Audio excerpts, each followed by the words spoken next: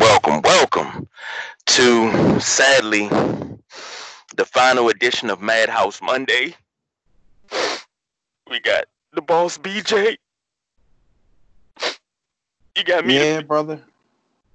The final one, 9 and 10, and I think everybody that has been following that series, this is like the consensus was it's like it cannot be over. What am I supposed to do with Sundays on 9 o'clock? I mean, I got no Walking Dead. I got no Last Dance. What am I supposed to do? Hey, brother. Hey, did you see that? I don't know. I saw it when I woke up this morning, so I don't.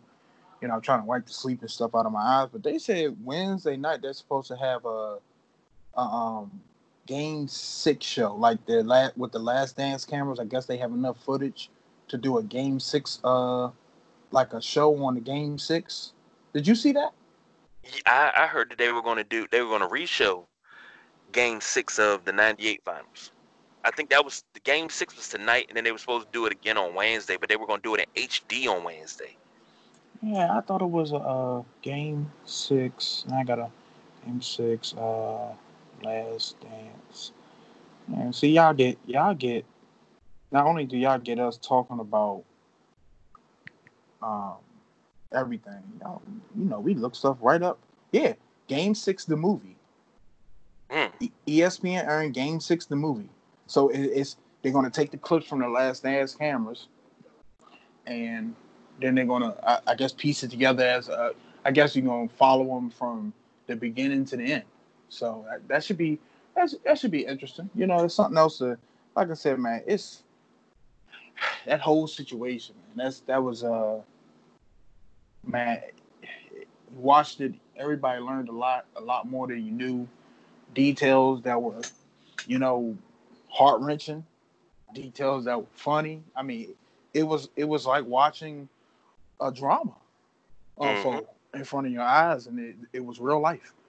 So, what you want to touch on first, man? What you want to dive into? Episode 9, Last Dance. What you want to talk about first? Well, let's talk about let's start from the beginning. Um and episode 9 was very it exposed a lot. Um First off, it exposed the relationship between uh Reggie Miller and Michael Jordan. That on the court they hated each other, but off the court, they had a mutual respect. And when Reggie Miller talks about him, you can hear the respect in his voice.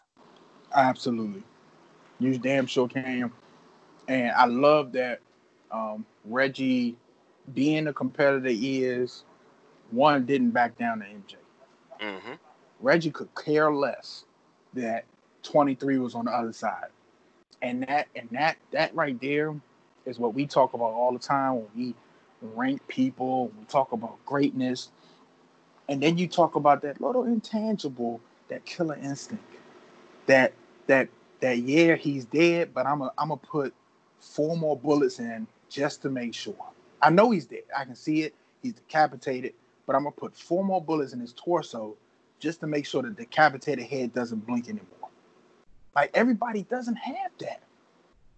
And you saw Reggie Miller had that, because Reggie Miller, when we watched 7 and 8 last week, remember Reggie Miller's like, when they showed the clips, I'm like, look, we trying to end this now. The hell with them winning a championship.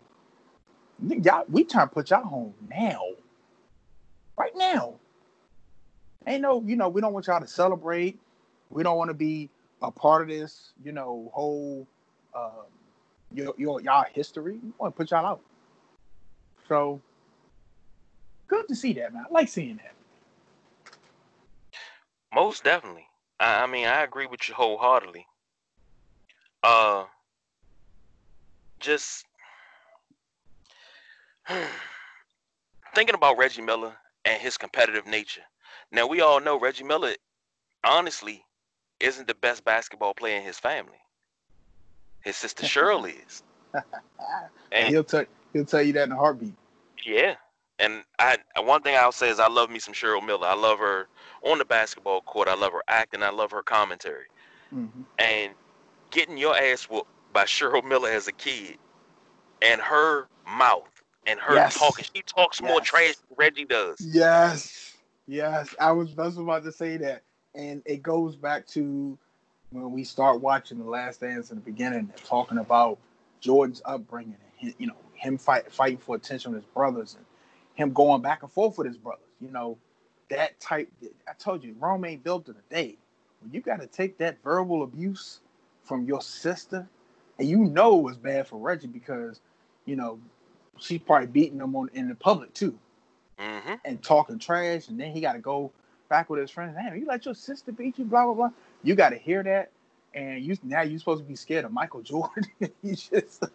You've been getting your ass whipped by your sister your whole childhood. No, it's just like I said, certain people can take that. Certain people, you know, and the thing with trash talking is so beautiful.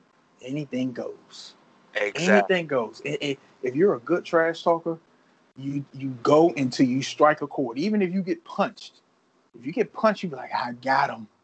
I got him. I struck a chord, and he's not gonna be the same the rest of the game. Mm-hmm. You playing on the playground, and you getting barbecued. You might be getting barbecued by somebody. You talking trash. Yeah, that ain't stopping the trash talk. And then you hit that chord, whether his mama, his grandmama, his aunt with one leg. You when you hit that chord, it's over. And once you get in their mind, it's a wrap. And speaking of which, I seen a YouTube video, and I used to tell Professor Lucky about this all the time. Drazen Petrovic. And Reggie Miller said that was one of his favorite people to play against because Drazen could talk trash to you in 4 different languages. And he said just the amount of trash talk that he talked. And he had games, Petro had games once he got with the Nets and they took the shackles off of him. He had games where he went back and forth with Jordan. He went right at Jordan. Yeah. And he gained respect because he didn't back down. And that's If, how you get your respect. exactly. I don't know. Exactly. I don't understand why people, especially, and I hate to say the name on the show, just because we know this is the type of player Michael wouldn't have let eat on the plane. Channing Frye, like, dude, who are you? Like, don't even speak on this. Yeah, you played in the NBA. Yeah, you'd have made it further than me. You in the NBA, but just what you said, I know you wouldn't eat. You wouldn't eat. Mike wouldn't let you eat. Mike wouldn't let you eat. You wouldn't eat on the plane. Mike, he probably wrote him off the team. You probably been crying. And that's why Channing Frye said, not, nobody would want to play with him because not people like you are soft. That's why. Uh, Charmin soft. I'm gonna say this. Now Channing Frye does have a ring. 15-16 Cleveland Cavaliers has a ring. Career. Oh, that's minutes per game. I'm about to say, damn, he averaged 22 for a career, 8.7 Absolutely. points a game. Absolutely not. 44% from the field, 38% from three, 82% from the line. 4.5 rebounds per game, career wise. 1 assist per game and a half a steal per game. But you're saying to me that nobody would want to play with MJ. Now, Bro. I don't back down from anything. And that's one thing that we was raised never to back down from a challenge. If we laced him up right now against Channing Frye, he probably would spank our ass. He's If we 7 foot. if we played 7 times, I don't give a shit. Excuse me, I don't give a damn. I chop him down to size. He gonna catch an elbow to the And ribs. I was just I'm gonna about take to his say kidneys this. up. He's gonna be I'm gonna undercut him. He's gonna be sore as hell after that game. Exactly. Now He's gonna be just sore and he's gonna be crying. wait. What's today? He just turned 37 yesterday. Okay. So as a birthday gift, I would love to play him 7 games. I probably beat him 1 out of the 7 games. But I guarantee you, he gonna remember playing me. Yeah, bro. That's and that's just when you hear that, and it's probably a lot of players. It's a lot of players that can do all this barking and stuff, and especially when that piece came out that he wouldn't let Horace Grant eat on the plane. Oh, that wouldn't be me. I'm like, yeah, it would. Yeah, it would. It would be you. But see, Yes, the he would. main one that start that barking, oh, that wouldn't be me. I'm not Michael Jordan, nowhere near Michael Jordan's stature. But if we were on a plane together, I guarantee you wouldn't eat because I wouldn't let you. Hey, Now, bro. now, that's the me talking. That's the inner me talking. Because when an alpha tell you you ain't gonna eat, you're a little beta. You're not gonna eat. Not going to eat. Not going. Not. You can smell the food. Sit over there and smell it and salivate.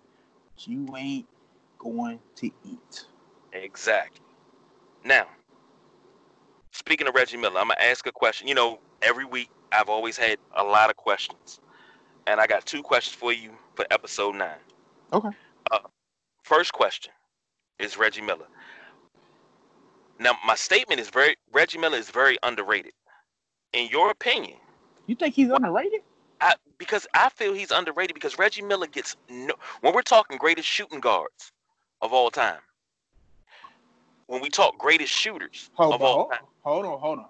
But this is, are we talking me, you, and people that have common sense and no basketball talking? Or are we talking about people that think um, now Steph Curry's the greatest point guard ever? no. I'm talking even us that have common sense. We tend to forget Reggie, but it's not as a slight that we forget Reggie because we go back and we dig in, and you talk about a Elgin Baylor, who was a small forward slash shooting guard. Jerry West is a shooting guard slash point guard. But we talk about the older players and we put them in there. And Reggie, if we do a top 10, Reggie's kind of sort of left out of the top 10, but it's not intentional.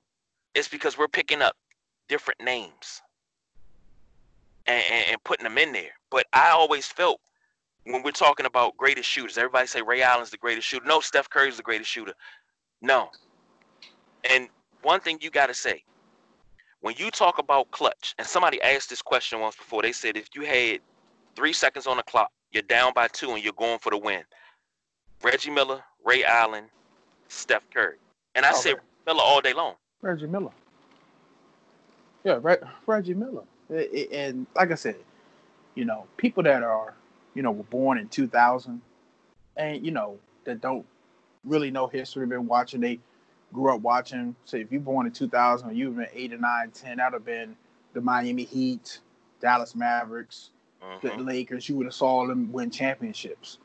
So you got to remember, a lot of these 2000 babies, they, Laker fans, Heat fans, Cleveland fans, Golden State fans. You know what I'm saying? Everything that came before that, you know what I'm saying? The first Laker three-peat, you know, Reggie and them losing in the finals, the Knicks and the Spurs in the shortened season, MJ's last title. They never seen any of that. So, it's to them, it's just like they're going off of what they saw, and I can't fault them for it. But like we always say on this show, do your homework. Okay, it's always somebody. Your favorite player was influenced by somebody. They were influenced by somebody. Just follow the line back. Mm-hmm. Just follow the line back. And let me ask you a question. Did I answer your question? You were shocked at my question. Yeah, I kind of was. I mean, because my brother from another mother, favorite to the show, my main man Paul Jr. grew up idolizing Reggie. So Mm-hmm. trust me, I know all about Reggie Miller, all about Reggie. So that made me follow Reggie. And I remember Paul Jr.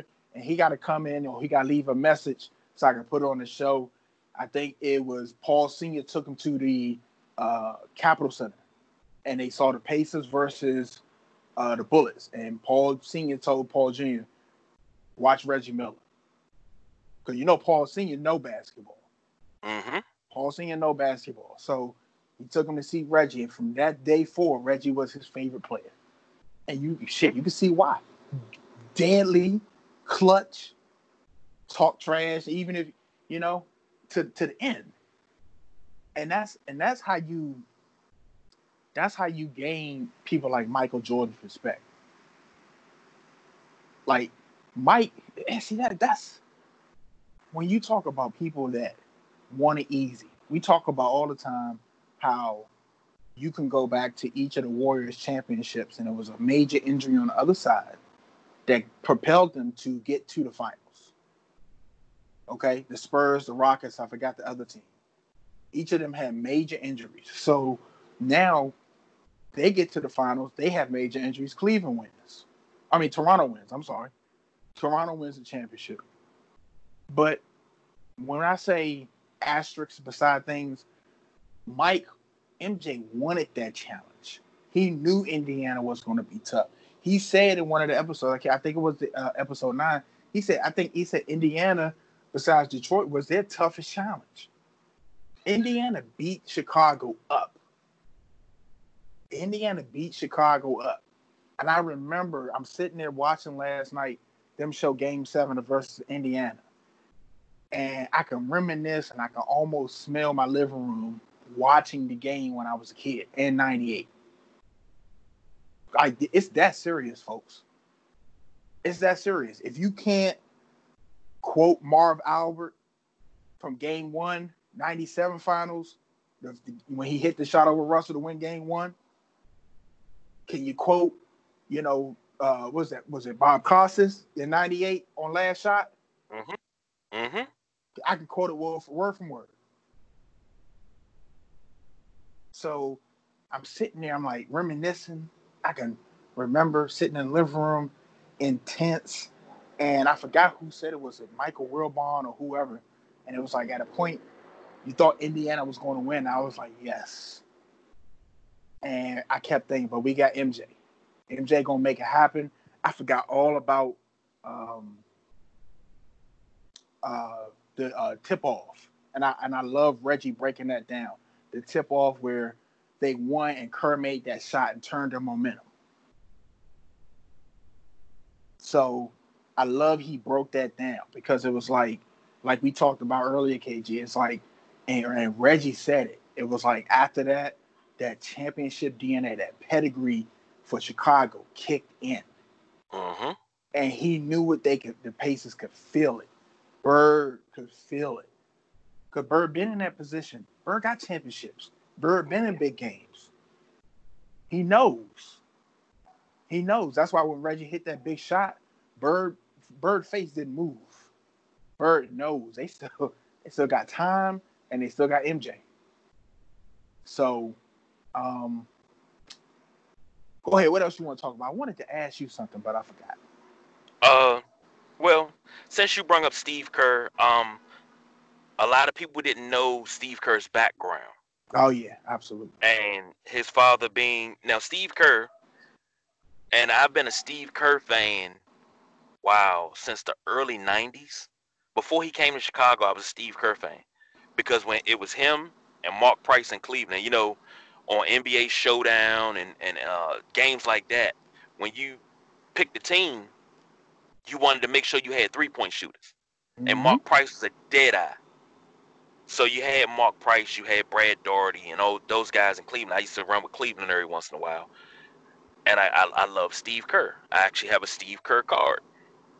But Steve Kerr, his connection with MJ, both of them losing their fathers in violent fashions, it's something they never even talked about. Yeah, they did. Crazy. And I told you last night, I never knew the story before last night.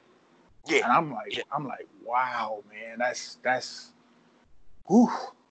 Now, I never knew the details of the story. I knew it happened, and that was it. But I never knew the absolute details.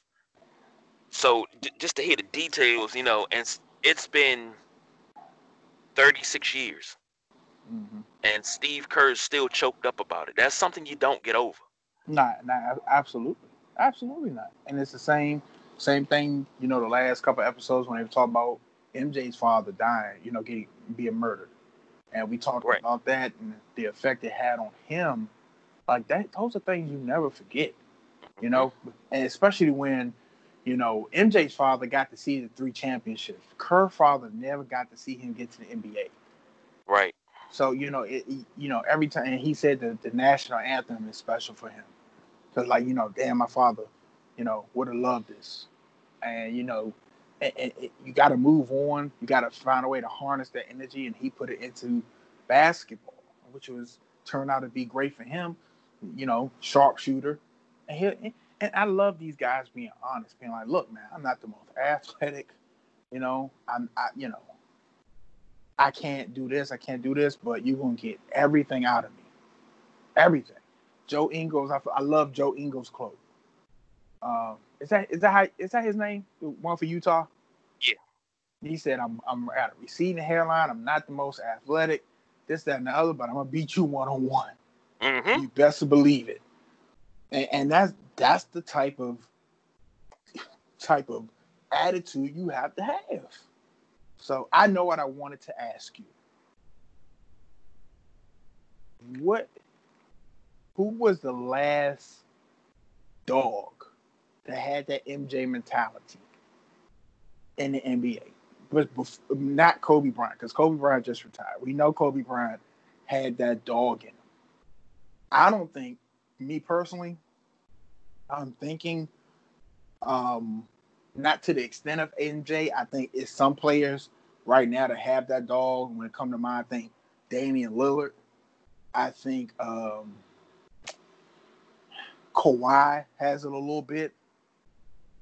I'm not willing to give nobody else that MJ dog, where they just put it on their shoulders, and it's me, and I got this, and that attitude. Who's the last player besides Kobe Bryant you think, where did that die off at? Where did that type of NBA die off at? I'm sorry to say it. That type of NBA died off because everybody took, and I'm not even going. I hate that they took that press conference wrong, because that's not what it was all about. When the Allen Iverson practice press conference, Mm-hmm. everybody thought he was, not for the practice. He didn't want to practice and things like that. But that's not what he was there to talk about.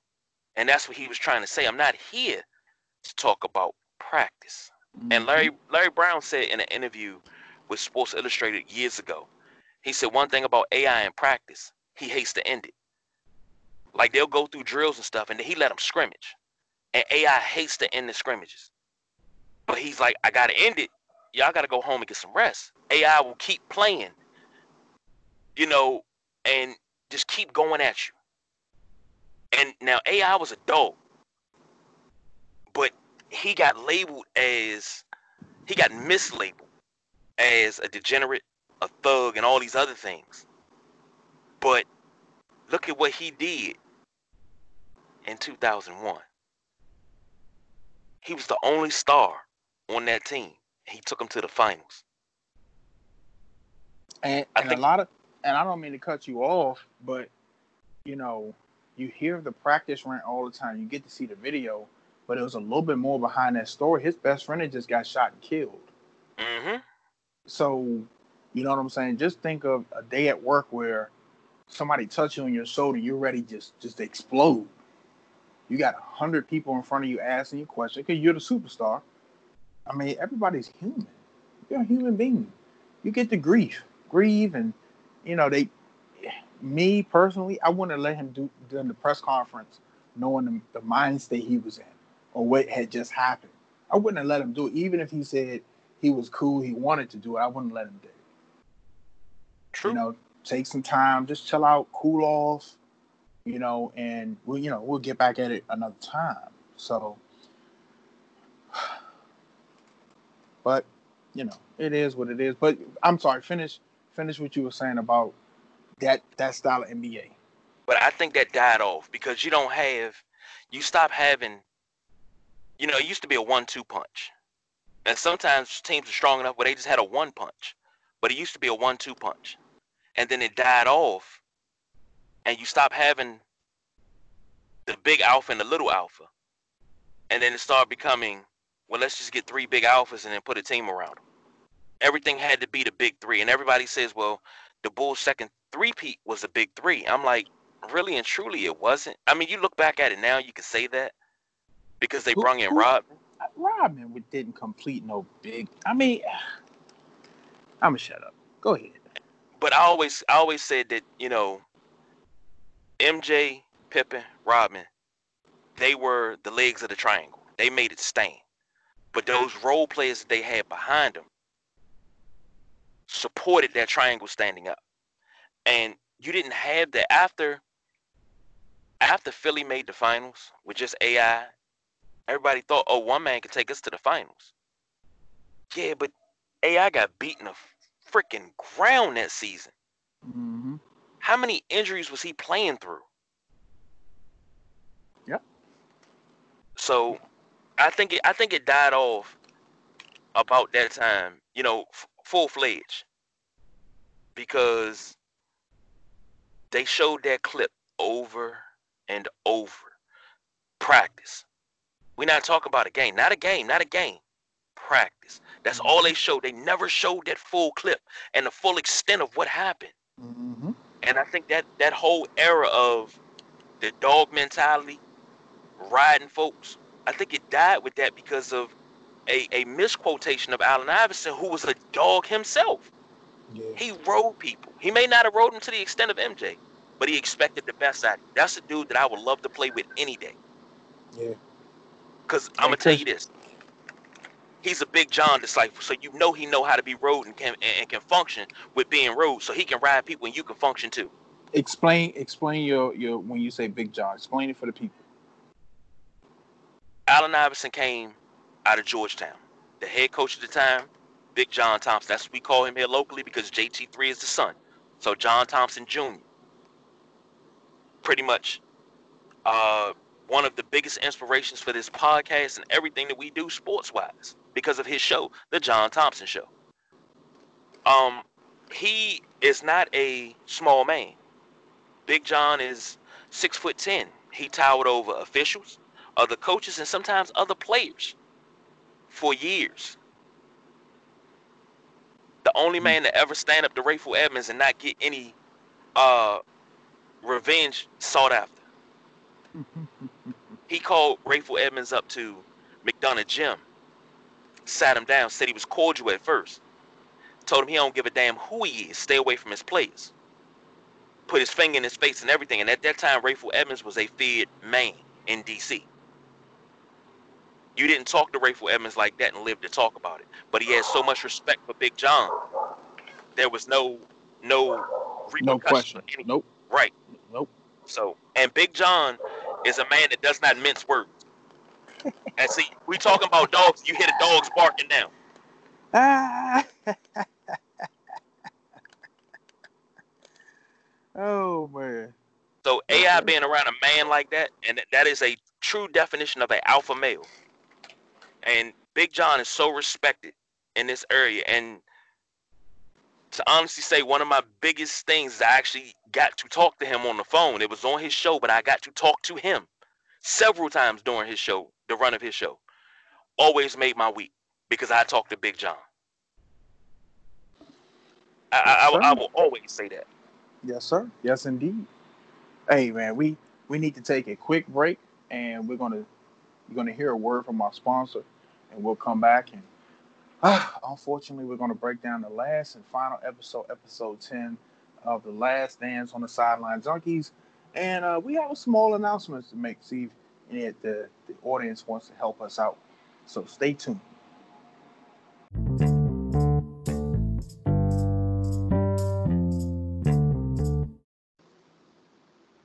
And just like that, we are back. Before Hey, we go ahead, I'm sorry, KG. Go ahead. We stepping on each other. I was just gonna say before we jump into episode 10, let's jump back in episode 9 real quick. They talked about the '97 finals. Oh, you didn't make the noise. You did a rewind and you didn't make the noise.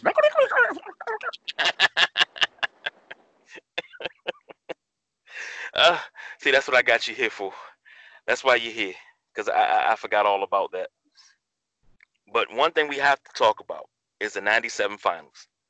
Uh, One of the most famous games, which was labeled the flu game, which was actually food poisoning. So we got to talk about that real quick. They got into we that. have to. I don't know how we I mean, we was talking about so much other stuff, and we're human beings. I know, we're the great sideline junkies, but we're human beings. We miss stuff sometime, and but when our superpowers come back, we realize what we did. So Right. I I remember that game vividly, real quick. My mom was in Vegas, so I had my cousin call me from Oklahoma, and he said, "Yeah, you watching the finals?" I said, "Yeah, I got school tomorrow, but yeah, I'm trying to sit up and watch it." I said, "Something's wrong with Jordan. Why is his uniform so wrinkled?" He said, "Oh yeah, he got the flu." I said, "He playing?" He said, "Yeah, you got to sweat it out." And I sat there in awe. I was like, "Oh my God, we might lose this game." That performance, that performance. In terms of finals performances, I think that is probably the second best finals performance ever. And the first best being Magic Johnson's rookie season when he stepped in for Cap and he recorded a triple double playing all 5 positions. I think that's the greatest finals performance ever. But number 2 has to be the flu/food poisoning game. What you think, B? hey man, I'm with you 100%, man. And just to dog that out. But here's the thing, man. Here's like the red flag. One, how did these? Because they said that 5 people showed up to deliver pizza. Okay, that's a red flag right there. Two, how did they know it was for Jordan? Mm-hmm. That's like when I'm hearing this last night, and then Tim Grover saying I had a bad feeling. Like I would have threw it in the trash. I'm like, look, um, you know, we'll have to find you something else to eat. But my thing is, you don't. I don't know. I guess I'm thinking differently. I've never been in charge of you know any players or player management or anything, but like I'm sending people to go get food. Right. Because you got your entourage. Nobody knows you're with Jordan. Now, you know, usually the when an event that big, the finals, people, they know where the visiting team staying at. You know, more than like, it's a crowd outside, everybody trying to get a glimpse of MJ, Pippen, Rodman, take pictures, this, that, and the other.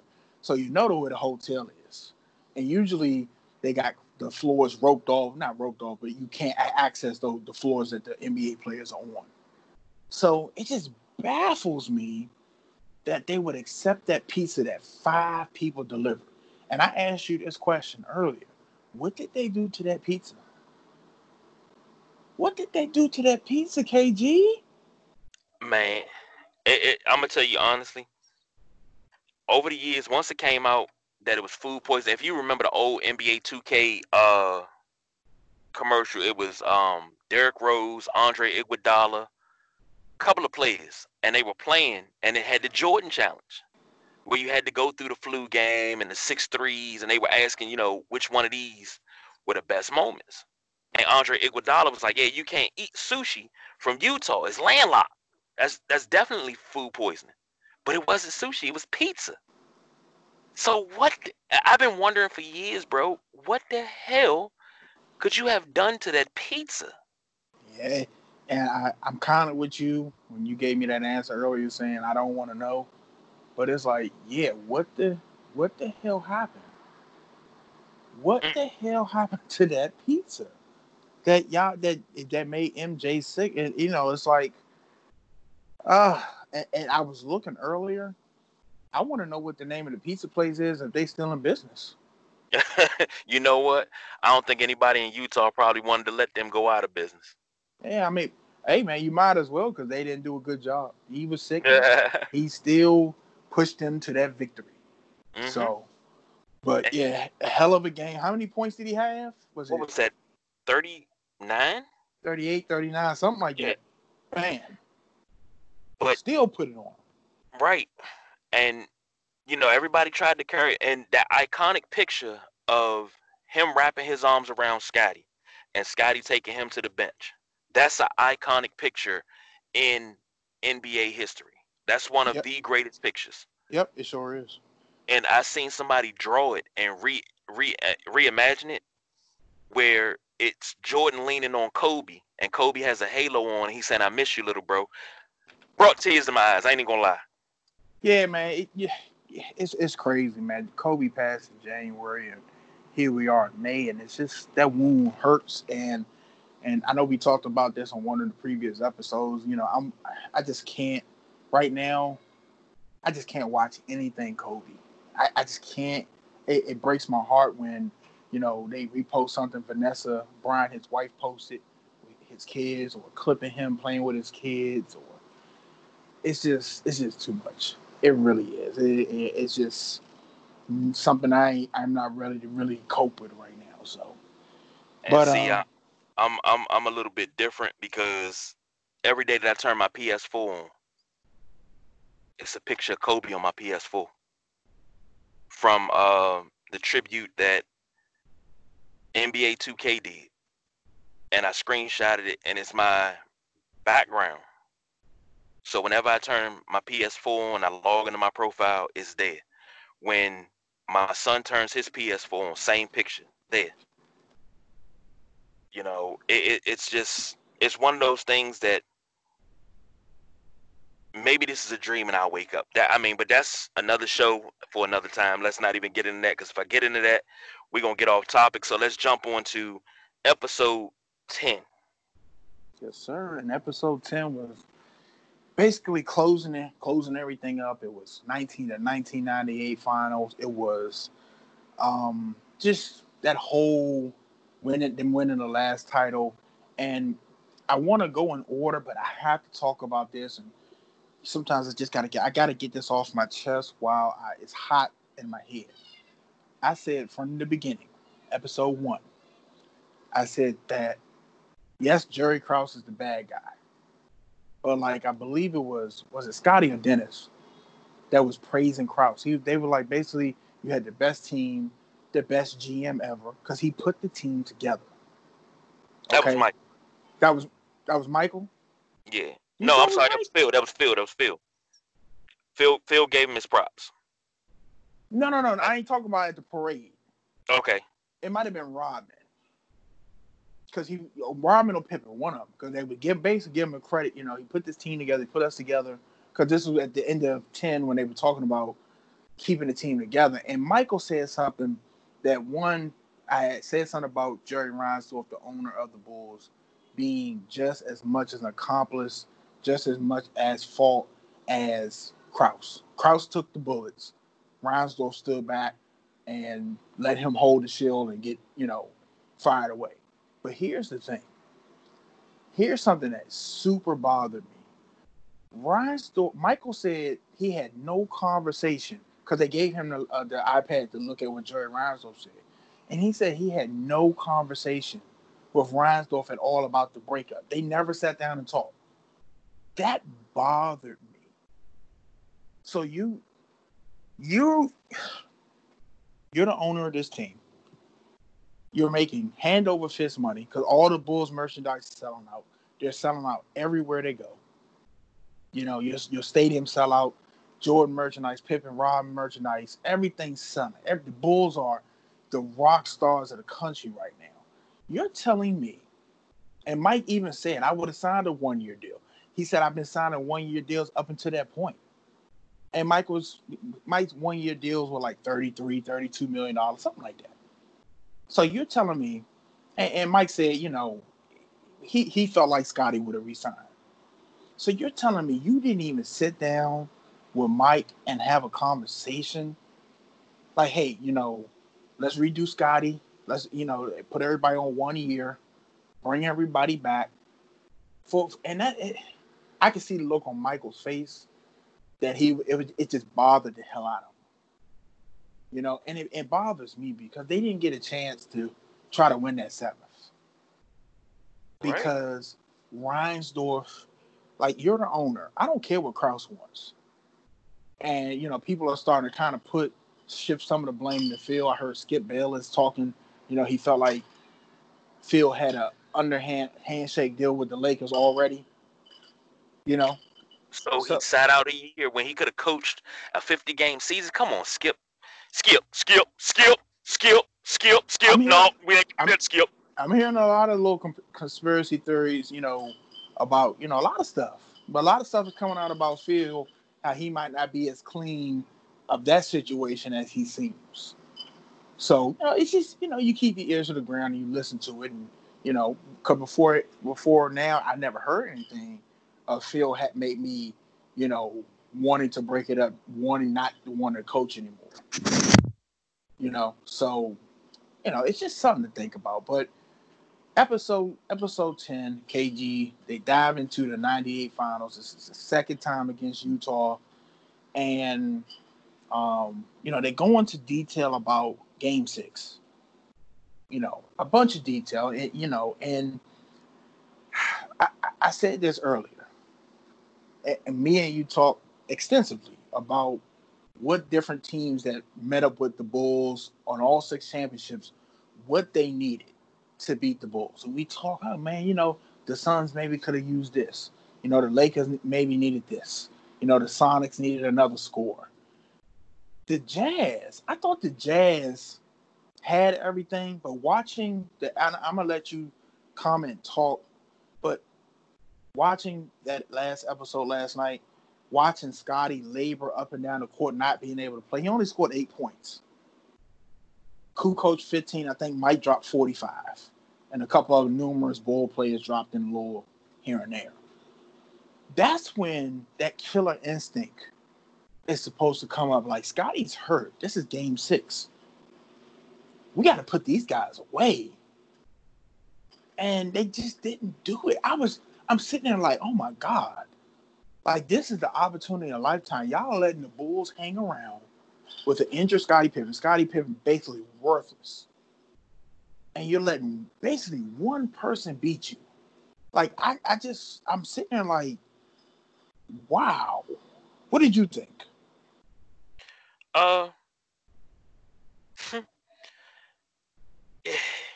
You had the big dog, the original big dog, and Antoine Carr down low. Him and Rodman battled a little bit when Malone was on the bench. Malone and Stockton, Hornacek could at least give you 10, 15 points. Shandon Anderson came off the bench. Ostertag could at least give you a double-double. Brian Russell. I mean, they had it. Chris Morris could score. And he was getting a little older. But Chris Morris could score. He was only 32 at the time. And I don't know what they were missing. I don't know Howard Isley backing up John Stockton. Can't say what they were missing because this team was complete and they played together. Jerry Sloan ran, and that pick and roll worked, whether it was Stockton to Malone or if it was Isley to Carr. It worked. But it worked better with Stockton and Malone because Malone could go to the lane and lay it in because he didn't prefer to dunk. And Malone could step back and shoot a 25-foot jumper and knock it down. Yep. I mean, you don't find too many guys 6'9". What was Malone? 6'9", 250? Something like that, yeah. Straight muscle, country strong. You don't find too many guys that can knock down shots like that. And before I go on, we got the man, the myth, the legend, Junie. Hey, what's up, fellas? How y'all doing tonight? Good. Great, man, great. Junie, you got to catch up. You got to catch up, man. Talk to us about what were your feelings about episode 10 last night? What you thought, and anything you didn't know that you learned, or even if you didn't learn anything, you knew this stuff. Just that nostalgia watching it again. I learned a lot really from The Last Dance, man. I really enjoyed it. I love Michael even more. It's little things. I'm gonna be honest with y'all. Y'all might say, "What?" I didn't know from last week. B.J. Armstrong played for Hornets, man. I never knew that. I didn't know Dennis Rodman had left like he wanted to go out to Vegas. I didn't know that he left again and went after practice. He skipped the practice and went to the rest of the match. Yep, with Hulk Hogan. Yep. I learned that. I didn't know that at that time. I learned so much, man. And you know what, man? Jerry Sloan wanted to say he didn't know Michael was hurt because he felt bad. He felt bad, like BJ just said, when Scotty was hurt. That one man is in Michael Jordan really beat the whole team. He felt bad that they couldn't beat the Bulls when Michael Jordan was down and out. I think Scotty took over more that game, but hey man, I really learned a lot about the Chicago Bulls. It's like we saw the game, we saw the news on everything, but I learned a lot. And I learned one thing about Michael. I knew this though. You don't make him mad because he will come back and get you. Hey, Joni, that's an understatement. That's an understatement because Mike is a killer. Mike is an absolute killer, and he didn't care who you were, what your status was, and he just felt like you weren't him and you couldn't beat him. Exactly. Did y'all see when Michael Jordan said, "Don't hold him back, let him go"? Yeah, when him and Reggie Miller was fighting. Yes, sir. Don't hold him back. Let him. Hey man, I got so much respect for Mike, man. I wish I could see the brother on the court today, man. Hey, did y'all see what Mike? I don't know if it was 100% true, but he said something about not wanting to play the current Hornets players because he didn't want to hurt their pride. But he said he could beat all of them 1-on-1. I believe it. I forgot who the Hornets said was like, I didn't bring it on then. Hey, this whole series was definitely an eye opener. Gives you a lot of backstage stuff, and you definitely understand before the episode 1 aired, and MJ said, "People are going to think of me as a bad person after this." He said that. Did y'all see what Brian Russell got on his list? Nah, which one? Yeah, Brian Russell got on his list. I think after they won the game, didn't they, Kev? Mm-hmm. That was 97 when he in 97 game 1 he crossed him up, but he scouted him. He said he plays on his toes. So if I get him going one direction and I come back, he's good. And game 1, MJ started right. Then he drove hard left, stopped on the dime, pulled up, bang, fist pump. Let's go home, y'all. I remember watching that. My mother yelled at me so goddamn loud to go to bed after that. But one thing about the 98 finals, and I got like a couple quick fire joints, and I got a question for y'all. Keith Booth was on that 98 team. Baltimore native, University of Maryland Terp was a rookie on that 98 team. He has a ring with Michael Jordan and the Bulls. If it wasn't for a bad back, he would have been a big part of the rebuild. Junior, you alluded to it. Rodman going NWO style and wrestling. He beat DDP's ass. And then they went to party afterwards. They said Hogan came to Chicago and went to a couple bars after a couple games. But not only that, and one thing that they left out about that 98 series, after that series was over, he got Karl Malone involved.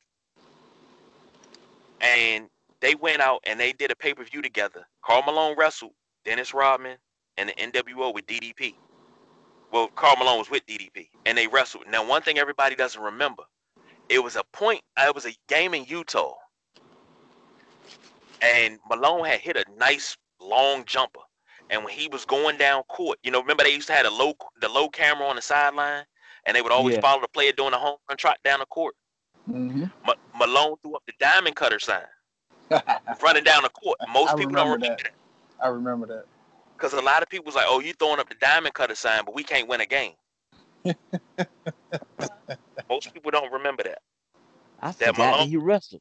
Yeah, Malone was in on that too. So for everything that Rodman and Malone went through, Rodman still called Malone and said, "Hey, let me put you on this so we can make some money." Mm-hmm. And it was perfect because they were at the limelight. When they were on the court, they had their scuffles and battles and stuff on the court, and it spilled to wrestling.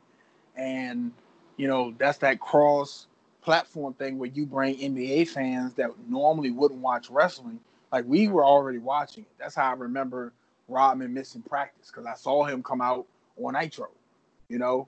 But you know, NBA fans that wouldn't normally watch the NBA are watching the NBA and vice versa. Wrestling fans that wouldn't watch the NBA and vice versa, NBA that wouldn't watch wrestling.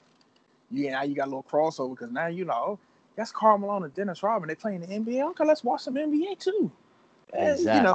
Man, it was genius, man, genius. Now, here's my question for you two, gentlemen. And I know I'm probably way off base, but I had to think about it last night. Malone and Stockton, second best duo ever. Agree or disagree? Second best duo ever. That's oh man. Depends on who number one. See, that's the question. Who would be number one? Because I really can't say. I mean, you can say Jordan and Pippen are number one, but you could also say that Magic and Cap is number one.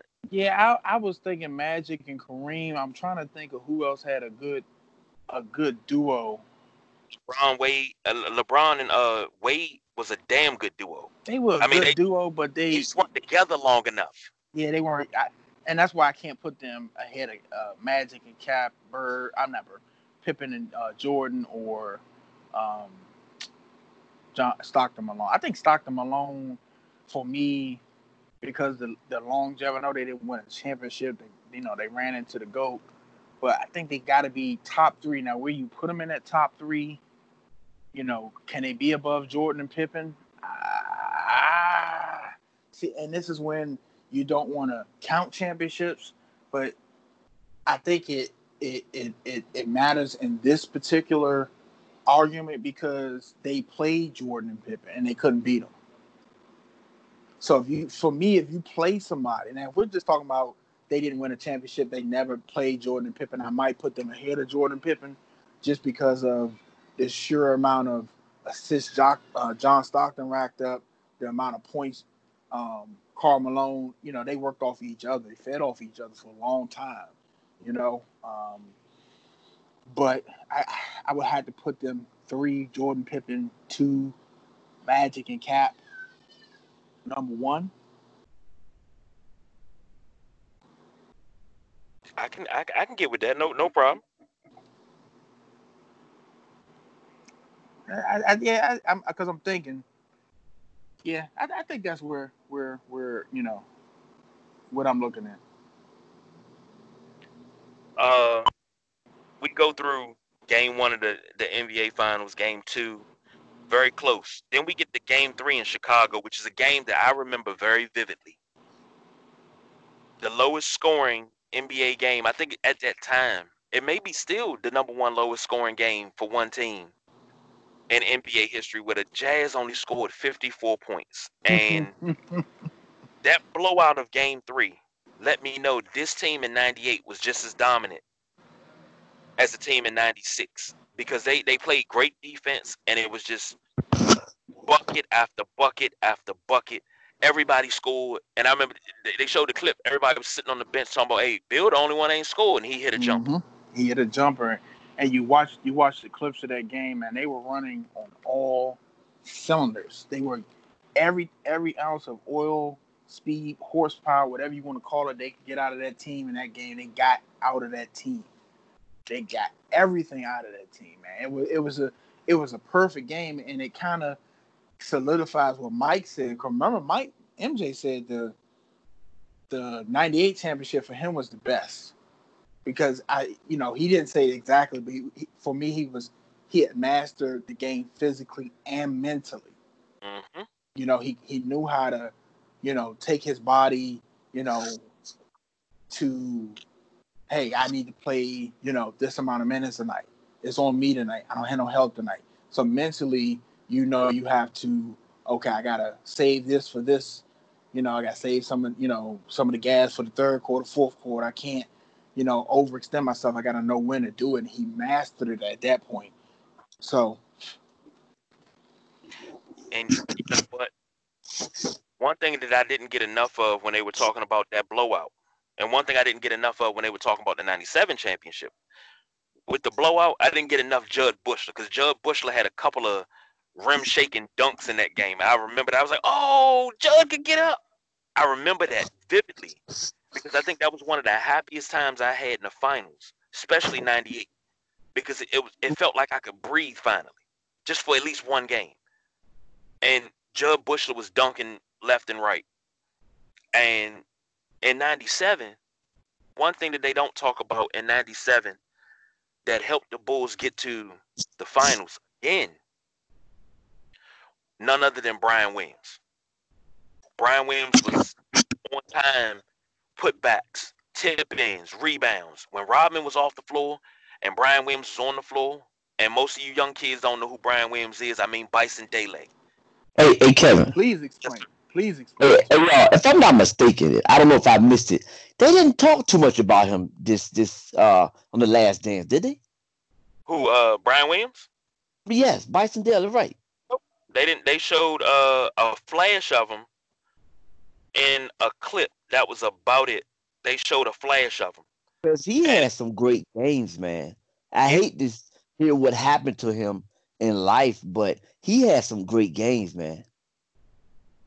And that's another Bulls player that has Maryland ties. Now, he was actually signed and went to Maryland, played here for a year, and then he left, sat out a year and went to Arizona. So he played here for a year. I didn't know that. Yeah, he went to the University of Maryland. Matter of fact, when he went to Maryland, he signed his letter of intent right when the whole Len Bias thing happened.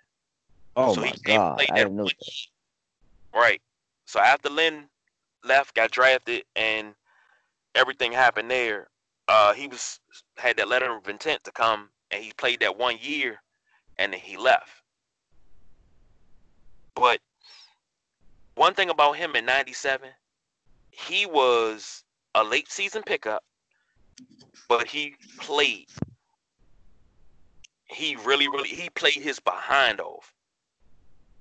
And I felt they could have talked about him just a little bit more, because you talk about the role players, you got to talk about Dickie Simpkins. You got to talk about Jason Caffey.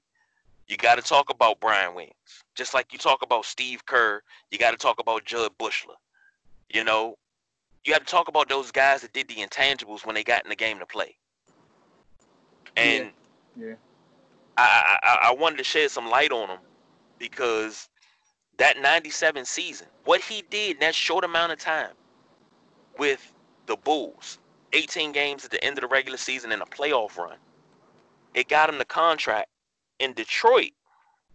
And what did Detroit sign him? Detroit signed him for an astronomical number. What the hell was it? No, I'm sorry. He played 9 games before the end of the season. I can't see the money that he signed. He signed for almost 45, 50 million. And when he walked away from the game, he had 36 million left on his contract. So he walked away from the game with 5 years, 36 million. But he still had a lot of guaranteed money coming to him. And one of the most underrated Bulls reserves, Brian Williams, a.k.a. Bison Dele. Yeah, I definitely agree with you, man. It seemed like when he hit the floor, he just got the timely bucket. You know, MJ, Scotty, it ran through the offense, 1, 2, 3, who coach. Man, nobody get that bucket. And here go Brian Williams scurrying past somebody. Damn, get 2 points, big buckets. Hey, man, I like fellas that you call the cleanup man. I'm gonna tell you somebody else was like that. I didn't see a lot of doing the Last Dance. Scott Williams, Jason Caffey. Hey, you remember the guy from the Utah Jazz, Carr? Those guys got in. Yes, those got in. Those guys got in, and it was a cleanup guy. I love guys like that. Yes, sir. Yes, sir. Yes, sir. Points. like I said, points that you weren't expecting, and they come on the floor and they put some buckets down. They get a first team a minute to breathe. You know, Exactly. get a couple of big buckets, some rebounds. Play some good defense. And people don't realize, man, especially the youngins that's trying to make the league and stuff. Sometimes, and Steve Kerr said it. I learned my role. I'm a role player. I learned my role early. Just like Dennis Rodman said, I found out what I was good at early: rebounding and defense. Everybody can't be Michael Jordan. Hey, BJ, and once you get that understanding, that's what make a good team. I like the way Steve Kerr came in. He learned under John Paxson wing. Yep. And once you learn your role, that's a team right there. Yes, sir. Like you said, Dennis Rodman knew who the point persons were, Scotty or Michael, and he did what he had to do. He had 7 games with 0 points and 20 rebounds. Yes, sir. And, exactly. And that second three-peat doesn't work without Rodman. It doesn't work without Dennis. Then you got Kukoc. Kukoc was a star in Croatia. He was Croatian to come over here and be third fiddle. Yep. It's about knowing when you, and like Junie said, when you get people to buy in. I think this is why Phil was such a good coach. When you get everybody to buy in, and it's easier when you have people like Steve Kerr, Kukoc, Bushler, Caffey, Randy Brown, Scott Burrell that know they're Luke Longley, Dennis Rodman, Pippen know that he's the deputy, Mike's the sheriff. Everybody knows the pecking order. Then you get to these teams that nobody knows the pecking order. Everybody wants to be a star. Everybody wants to score. Everybody, as soon as the ball touches your hand, you shoot. Mm-hmm. Everybody want to be on Sports Center. Everybody want to be on Sports Center. As long as you got the highlight on Sports Center, the dunk or whatever it is for the night, your team could have got blown out by 23, but you're happy because you're on Sports Center, and that's where that dog NBA died. That's where the MJ, because MJ wasn't the only person like this. Bird was like this. Magic was like this. Isaiah was like this. Kareem, Wilt. I forgot the story. Was it Wilt? I forgot who told the story. He went up to Wilt Chamberlain, introduced himself, and Wilt said something about you're not gonna get a shot off. I know exactly what you're talking about. It was it wasn't was it Sat? No, I don't think it was Sat Sanders. I forget who it was, but he blocked his first 9 shots. He said he just went up to introduce himself. Hey, Mr. Chamberlain, I'm such and such. And Wilt didn't say hi. Wilt didn't say, hey, man, nice to meet you. Have a good career. He said, you're not going to get a shot off. Mm-hmm. So, you know what I'm saying? You go out here now. To swat 9 shots in a row. Yeah, you go out here now and play with these youngins on the playground and start talking trash. They ready to shoot you. Yeah. And that's the sad part about it. When do we become... Now trash talking has been a part of sports for longer than some of these youngins been alive. I mean, it's always been a part for us. I mean, if I beat you on a fly pattern, you're going to hear about it. You're going to hear about it today. You're going to hear about it tomorrow. You're going to hear until we play again and you beat me on a fly pattern. Then I'm not going to hear about it again until I have to come back at you again. It's a rite of passage that these kids don't get anymore. I'm just saying. I mean, I'm still here, guys. I'm doing something. I'm still here. I don't want y'all to think I left. I hope he ain't leave, because I mean, then that would just prove the point, because I just beat him on a fly pattern. Now I can't even talk trash to him because he gonna leave. But I mean, I just. Hey, Kev, there's no other player like Michael Jackson. I mean, Michael Jordan. People do all like this. Michael Jackson. Hey, people do all this comparing. Michael LeBron, Michael Hill, Michael. Hey, man, watching The Last Dance, man, Michael Jordan is a beast. You hear me talking to you? Yeah, and I agree with you And, wholeheartedly. and see, this is another show because I love LeBron James. They're not the Right. same players. No, They're not the same players. They're two different players. And LeBron is great in his own right.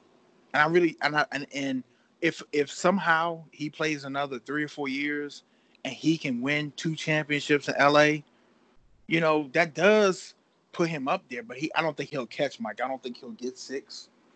I think that the only way for LeBron to surpass Mike, and that's anybody, not just LeBron, is to get those 6 championships and those 6 MVPs. Right. You until you can touch that, sniff that. Kobe was the closest, because I don't think did Kobe win Finals MVP that first Lakers three-peat. no, they were No, all he went. did not. He They won went the the second shot. two. Okay, yeah. So yeah, even Kobe's behind, and that's as close as Michael Jordan as you're going to get, for a long time. And even though in 2001, Kobe carried the Lakers, because remember, Shaq was hurt for most of that season. They were a dominant team. Shaq was hurt for the beginning of that season. Kobe carried that team, and if I'm not mistaken, he averaged 28 points. Mm-hmm. And in the playoffs, he turned it up, and he was averaging almost 30. But Yeah. in the finals, he did his thing, but they still gave it to Shaq. But Shaq actually rode Kobe's coattails in 01 because Shaq wasn't at full strength. And I had to be schooled on that a few years ago because, like, nah, Shaq led that team. And I had to go look it up. Kobe led that team. Mm-hmm. Kobe was dominant. That Yep. was his breakout year. That's when there was no longer a Kobe Bryant. That's when the Black Mamba had hatched. And then that Right. killer instinct started coming. That's right. So, last but not least, fellas, let's reel this off real quick. Pippen had a bad back, went out there as a decoy, kept going back to the locker room, getting treatment, coming back. Uh, you said something to me last night, B, and you said about questioning Pippen's desire because he had to come out. But you and I both know, and Junie, you know it too. When your back hurt, and it hurts at that point in the lower back, where it hurts to walk and to stand up straight, you can't do much. Right. Now, one question I do have for you guys: the last shot of Michael Jordan's Bulls career, was it a push off? No. Absolutely not. And Mike MJ explained it to you why when I forgot whether it was episode 7 or 8 when he told the story about Brian Russell. And, I mean, he told it again in these episodes, but he told you how he met Brian Russell and he was, working out and he came up to him and said, "Why'd you quit? You know I could guard you." Mike said he knew everything about this kid and he played defense on his toes. And he said that. He said once you got him going one way, he couldn't stop it, i.e. game 1 of the 97 finals. He did the same thing to him. Got him going one way, pulled up for the jumper, game winner, game 1 over. Hey, and as Michael Jordan explained it, he said he did not push him. All his momentum was going that way. Yep. He did not push him. And if you look at, I think it's the NBA's Instagram account. They show multiple angles from the last shot. The angle from the backboard that's facing Michael, you can see Michael Jordan's face. If you look at that, I don't know why the classic view, the side view, but if you look at that, I think it's the third clip. It's so much faster, and you can see Mike stop on a dime. If you see the still of that motion when Mike stops on the dime, you can see every muscle in Mike's leg making him so he can stop on the dime. He's using every single muscle in his leg to stop on a dime. And Russell was going the other way, and he couldn't stop. Right. You know something? For years, and Isaiah Thomas said, he just gave him a little pat on the butt. But some people say he guided him. One thing I always say, if Reggie Miller can push off, and Reggie Miller will push off, stick his leg out, all of that, you telling me that all of a sudden Jordan does it? It's wrong. But on the other hand, do you think they really was gonna call an offensive foul on What Reggie called him last night? Black Jesus? You really think Hey, they're gonna call a foul on him? The man that can ab- walk on water? absolutely not. Absolutely not. Mike would have had to like really just put, really blatantly just push him. You know what I'm saying? Or if Mike did decide to go to the basket, and let's just say Brian Russell guessed right and his momentum, they carried into each other. And Mike ran over him. You know what I'm saying? That then okay, but ain't calling an offensive foul on 23. They might have called it on 45. Mm-hmm. Man. Well, lastly, Jerry Reinsdorf tried very, very weekly, and I don't mean every week. I mean it was just a weak attempt to get Phil Jackson to come back for the '99 season. But Phil, he said, I'm not worried about what Jerry thinks. It's going to be hard, but Jerry going to have to deal with it. And I felt that that was too little, too late. I felt the same way, KG. I felt like you let Krause in the beginning of the season, and Mike said it too, and you could hear it in Mike's voice how, like you already said in the beginning of the season that Phil could go 82-0. He not coming back. Why would you Right. even put that out there? Why would you even have us? They had to play through that. They had to play. Oh, this is Phil's last season. Yeah. If it's his last season, okay, then let it be known at the end of the season. It was like they were trying to sabotage and trying to get in their head mentally. Like I said, Jerry Reinsdorf is just as fault as Jerry Krause. And we can't, Jerry Krause isn't here to defend himself anymore. But Jerry Reinsdorf, he's a snake too. He's an absolute snake. And I just don't understand from an owner standpoint. Let's just say they kept them together and they won seventh title, and let's just say going for number 8. But at this point, they're old. It's a younger team in the league. Let's just say it's the Lakers because the Lakers had Shaq and Kobe. Let's just say at this point, it's the Lakers and they just can't beat the Lakers. You owe that to Michael and Scotty to go out on their terms and get their asses beat. You owe them that. Somebody, Yeah. Man, that's why those guys were the most hated Jerry's in Chicago. yeah, absolutely, and they still are. Right. They still are. So, Plus, after this last dance, they're gonna be even more. You right. oh man, absolutely. And the people in Chicago that already hated him, they just threw gasoline on the fire to hate him even more. You know, Exactly, because they let the world know that they wanted to go for 7. hmm they sure did. So, it is what it is, man. And sad that this is the last one that we get to talk about, episode 10. I'm gonna definitely be trying to watch the last game 6, the movie. I definitely want to see that. But When they come, I think they said Wednesday night. oh my God. So it's going to be Game 6, the movie. That all the Last Dance footage and cameras that they had, they're going to put together, I guess, from beginning to end. So that's going to be very interesting to see. I guess it'll be an hour, I'm assuming. But if they got any more, and not just the Bulls, I'm hoping that these cameras follow the first three-peat Lakers. You know, did these cameras follow anybody else? Because this is great stuff, man. You get to learn a lot about these players, and I think it was Andrea Kramer said it best. Mike was a rock star before social media. He didn't have social Yes. media to go on there and tweet and post stuff. So you just and David Stern said, I think he said how big of impact Michael Jordan was. The NBA was in 50 countries. It grew to 250 countries. The Mm, 90s mm, boomed. mm. The 90s boomed. And we talked about this in earlier episodes and why Scotty signed that 7-year deal was, once the NBA exploded was so bad. But, we understood why he did it, for security, for money for his family. We understand, but, you know, it, Mike did so much for the game, man.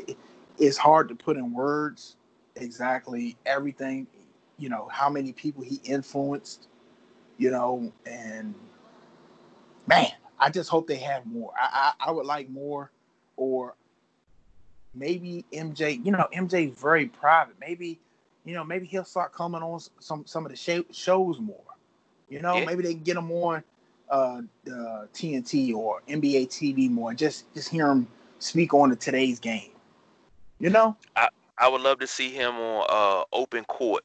First of all, I would love to see him and Charles Barkley do a sit down like Magic and Kobe did. I mean, Magic and Bird did. Kobe and Shaq did. McHale Magic and and Isaiah. Bird did. Yeah, Magic and Isaiah. Yeah, that's what I meant. I love to see him and Barkley sit down and do that so they can squash that little petty beef. So we can get past that. Cause them two So, being together, it's always been fun. yes, the world would like to see that. Yeah, I'm pretty sure that MJ and the film crew and stuff, they see how much, you know, more potential it is to tell a story.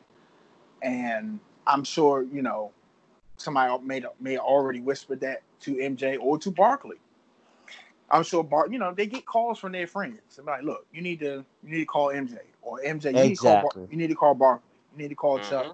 and y'all need to squash this, and you know, let's do it on like KG said, let's do it on an open court.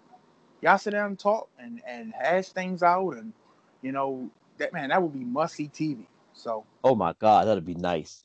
And one thing from episode 9, and it was kind of sad, but it showed a softer side of MJ was his relationship with the security guards.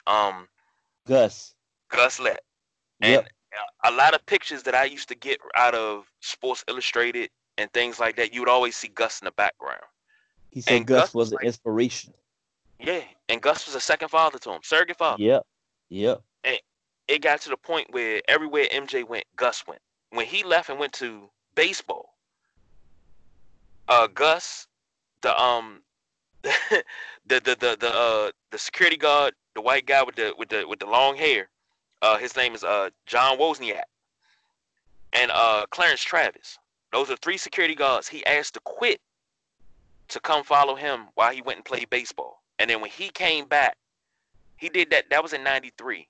When he came back in '95, '96, well, when he came back, the Bulls rehired him immediately back to the security team.